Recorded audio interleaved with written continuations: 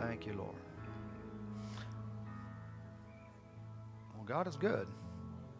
Glad I came to church tonight. It's doing some good things. There's just a real awareness in my heart of some things God is saying to various ones. And one of the things I can see that the Lord is doing here and helping us and sharing with us is helping to make things clear inside.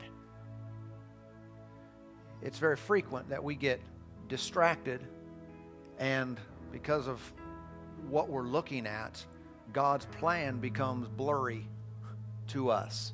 It seems unclear. It almost seems like it's uncertain.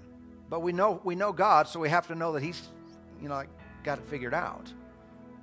But to us, sometimes it's like, what is that? And it's frequently because we're looking at the wrong thing. And I tell you what, a night where we spend time worshiping and praising Him, that fixes the focus. You just got your lens cleaned. I'm telling you, that might seem nebulous, but in the Spirit, it's very real. In the Spirit, it's very real when things are clear. Amen. And I don't know if you've ever been... Most of us have seen those images that have like the dots, and there's like hidden images within the image. Don't you hate those? At the mall sometimes, and people say, "You see it?" No, I don't see it. Recently, a matter of months ago, my kids had one in a book. One of those things. Everybody know what I'm talking about? And I've never been good at these. Honestly, it's like, no, I don't see a thing. This is stupid. Anyway, this particular time, it said on the directions, put your nose against it, look through it, and move it away. And I did that, and it took me a minute. And I did it a couple of times, and then, whoa! I saw it, and it was 3D, and it stuck out at me. It was some words. And then others, families around me, and like, it's right there. Can't you see it? Here's what it says. And then I would, kind of blink, and it's gone. Just like that, it erased. It seemed to be gone. But later, that whole little scenario there came back to my mind, and I realized, at least for me, it explains sometimes how I know by the Spirit of God certain things. It's sometimes because this is not an exact science, you can't tell someone, do 1, 2, and 3, and you'll know the plan of God for your life. Pull this knob, this lever, turn this knob, push this button, and it's all done. It's not that cut and dried. The Bible says, be led. Be led by the Spirit. And certainly God can show Himself up in a way where you have an open vision and you just see with your physical eyes, but we know that's not the way that most of the time He leads the average believer. And to me, I can, at times when I'm praying, it's like I'm looking at most of those things. I don't see a thing. Nothing. I do what I'm doing because I believe it's right and it's in the Word, and I don't see a thing. Sometimes I'm just going along, and all of a sudden, it's there. It sticks out at me. It's inside, but it's distinct. When you try to look at it with your mind, and it's kind of like, oh, where'd it go? And you look at Jesus, oh, there it is. It's like when you get your eyes, it's almost like you have to look past your life. And I don't mean this might sound like super ozone tonight. If this illustration works for you, good. If it doesn't, stay with the Word. But it's almost like you look past what you're looking at. We have a temptation to look at all the things that we can see physically with our eyes, all the things that we understand and grasp with our education and our mentality and our logic process. and we stare at everything we see, but it's sometimes you have to look past all the stuff in life and all the things that you know, and you look past and see Jesus. I remember in this particular thing it said focus on something, like the yellow dots or something. Once you got that thing up here, and you're moving it away. I forget what it was. Focus on something. It's like you had to, but it was like way out there. It's kind of hard to explain. But then all of a sudden again, your eyes went like, okay, I'm not looking at it, but now I see it. And if I look at it, oh, it's gone. But I look past it, and there it is. And when we are looking at our circumstances and the world and trying to figure out God's plan and everything else that we see, we don't see it. But when you'll spend some time in the Spirit, in other tongues, or just worshiping the Lord, He's calling me to praise, you're looking past your life, past your bills, past your stuff you're dealing with, past your whatever it is. And you can get focused on Jesus. Things come into focus. I'm telling you what the word was earlier, about the call of God and the gift of God in you. And I believe the Lord wants us to be certain. Kind of plays off the word we had last week about God's calls are irrevocable, His gifts. He wants us to be certain and established. And if you're unclear, don't look at it. Look past it. Look to Him. Look at the big picture. You know what I'm saying? Put your eyes and just worship Him, worship Him. Just love on the Lord and you'll start to see. And everything will become clear inside. Amen. I feel good about this. This is the Lord helping us tonight. Helping us to see some things. Man, there's so much clutter and so much junk all around. But inside, the answer can be found. Inside. Right in that place you can't look at. Yes. Don't be discouraged if you start to pray or start to praise and you go several minutes and you still don't know. You're good. You're okay. You realize, I've realized this a number of times in praying about what to do for my life. Sometimes in praying about the church or praying about a service and getting direction.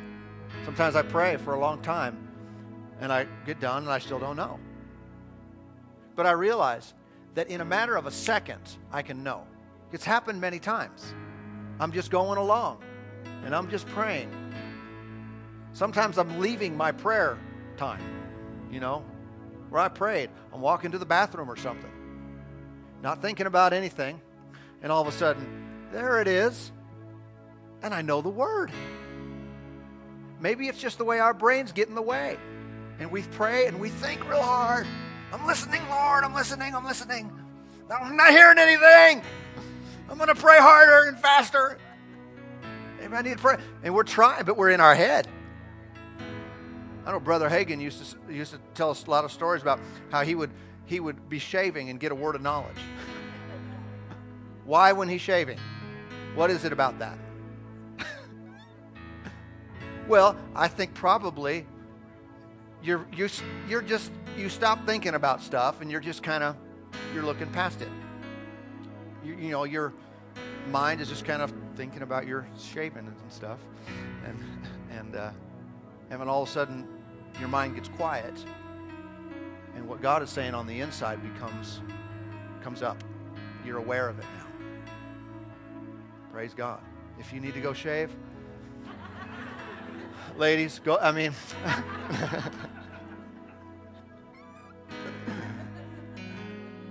Whatever, but it's just true. A lot of times people never get into a place because we don't take time like this. We don't take time. And I've discovered, I've noticed this more in recent times.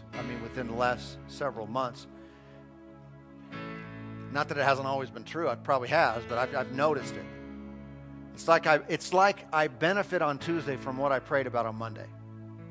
Or just my prayer time, my time with the Lord on Monday, I benefit from Tuesday. And my time with the Lord on Tuesday, I benefit from on Wednesday. And not always in such a rote way like that, where that's in 24-hour periods.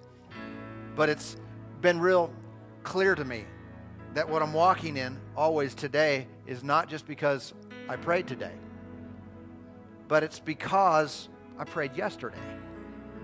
And I'm riding on that. And there is a building that takes place and helps us in this regard. Amen. Let me show you something in Philippians 4.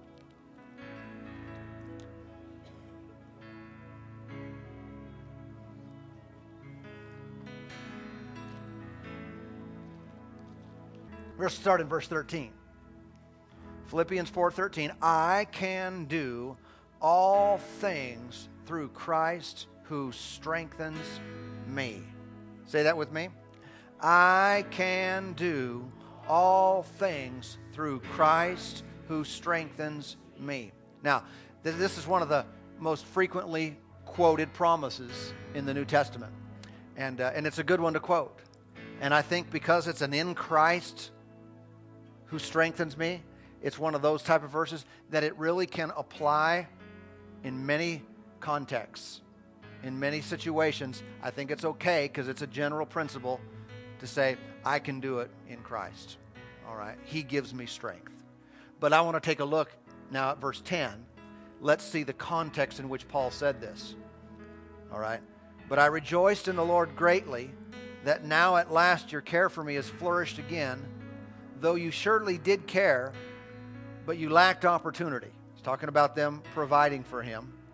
He said you didn't have an opportunity to do some things. Verse 11, not that I speak in regard to need, for I have learned in whatever state I am to be content. Think about that. I have learned in whatever state I am in to be content. Now, just as a side note to that, I heard one time that a person put up a map like of the United States, and they tried to, and they put in this state like sick, they put in another state poor, they put in another state depressed, they put all these curses, and they said, whatever state you're in, be content. That is not what he means. He said, can I be content even in Idaho? No, that's not what he's talking about. But I want you to notice this. He said, I have learned whatever state I'm in to be content. He is what? He has learned. If we have not learned it, then it's likely that the state, the condition we find ourselves in, we are not being content. If we don't learn it, I don't think we have this automatically. We're born with just, I'm content no matter what's happening in life. No, you have to learn to be that way. It's something you have to exercise yourself toward. He said, I know how to be abased, and I know how to abound. Everywhere and in all things I have learned both to be full and to be hungry, to abound and to suffer need. I can do all things through Christ who strengthens me. Now, do you know where Paul wrote this letter? Philippians. He was in prison when he wrote this letter. To think he knows anything about being abased. Oh yeah. He went through a lot of stuff as a result of preaching the gospel, where he had to, suffer in his circumstances and for preaching the gospel. But it's interesting how he says, I have learned to be content. Now, none of us are in jail. And if you have been, probably wasn't because of preaching the gospel. Right? So he was being dealt with unjustly. If anyone could have a beef with the system, Paul could. And yet he says, I have learned when I've got a lot, when I've got a little, when I'm riding on the top, or when I'm sitting here in jail, I have learned how to be content. Now, this is not a poverty message. Paul's not teaching God wants you poor, just be happy with it. One of the keys to living a life of contentment is to recognize that you control your own emotional state. How many people today feel like they don't have any responsibility or control in regards to their own fulfillment and satisfaction or the mental condition that they're in? They look at their problems, they look at what's going wrong, they look at what they're missing and what they're lacking, and it takes them down. Paul said, I've learned not to yield to that. I've learned no matter what it looks like, I can stay on top. I can do it. Christ strengthens me. I'm in Him. And no matter what's going around, I'm winning. I'm on top of this thing. I have a contentment. Come on now. This is one of the most valuable lessons, and it's a challenge though. But it is, no matter what's happening. Why? And here's the answer. His contentment is not found in what he has or in his surroundings. He found fulfillment and contentment in Him alone. That means he's looking past it. He's looking past it. These are the bars to the prison. Huh? He's not looking at them. That's depressing. He's looking past it. And he learned to look at what fulfills and what satisfies and what makes everything right inside. From that place, man, I tell you what, that's where you can rise. That's where your circumstances can change. That's where you can come up and come out. Amen. Let me show you one more. 1 Timothy chapter 6.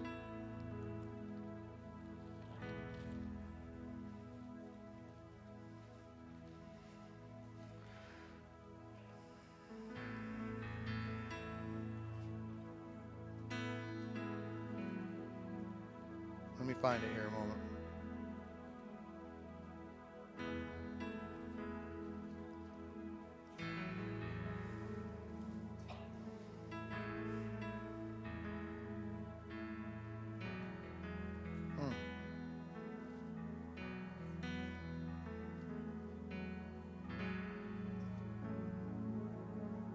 Somebody find it for me? Yeah. I'm looking at the whole thing again. I need to look for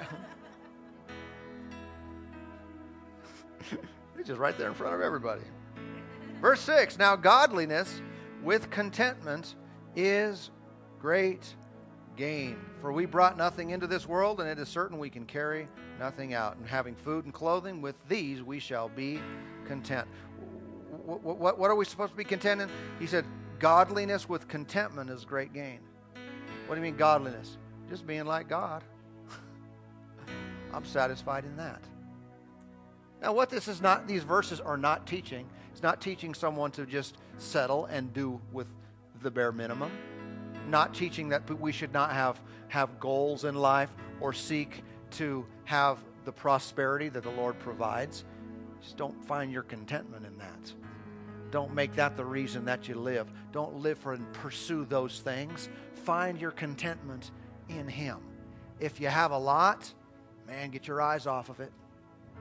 If you have a little, man, get your eyes off of it. In any circumstance, no matter where you're at, no matter what you're dealing with, let's focus on Him. Lord, I'm satisfied in You. You're my life. I'm not the way I used to be. I don't live for the things that I used to live for. Man, people in our world, they fight and strive for the silliest things, and they're all going to be a pile of ashes one day. But our lives have been changed. Things have been changed in us. We've all been made new. Now let's think different. Now let's live different. Yeah, we enjoy things. God gives us, as this passage also says later on, gives us freely all things to enjoy. But I'm not finding my contentment in anything that I have. I'm satisfied in Jesus alone. He is my life. It's what I live for. This is the person who is a step above. This is a person who lives, and they'll be able to clearly see and identify the call, the gift, God's plan and direction for their life. Should I go right or should I go left? Should I do this? Should I say this? Man, the more we're content and focused on Jesus, the more that stuff becomes clear. The more I'm focused on all the natural things in life, the more it won't be clear. And listen, don't get me wrong. Someone says, I have to focus on stuff. I mean, I got to work. I've got things to do. We understand that, but I believe it's really, really possible that someone can work all day, take care of the kids, go to the games, do all kinds of home stuff at night, and be in the middle of it thinking about the Lord. Where he's just always there. He's the reason you go to work. He's the reason you live. He's the reason you get up. Just like a person worries about stuff all day long while they're doing their work, while they're doing their other responsibilities. Every time they stop and think about it, there's that worry again. It can be. Every time I stop and think about it, there's Jesus again. Every time I stop doing what I'm doing, oh, there he is again. I'm living for him. Amen. That's why Joshua said, Joshua 1:8, you shall meditate in the word day and night. Day and night. How do you do that? You wake up, there it is. It's God and his word. And there's fulfillment in that. There's satisfaction and great contentment. Praise God. Amen. Well, the Lord is good. Hope you got some things clear tonight. Getting clearer and clearer. If not, you know how to do it. Let's keep looking. Keep looking to him. Take some time and just give it to him. Worship him. Get your mind. It'll make everything else come clear. Praise God.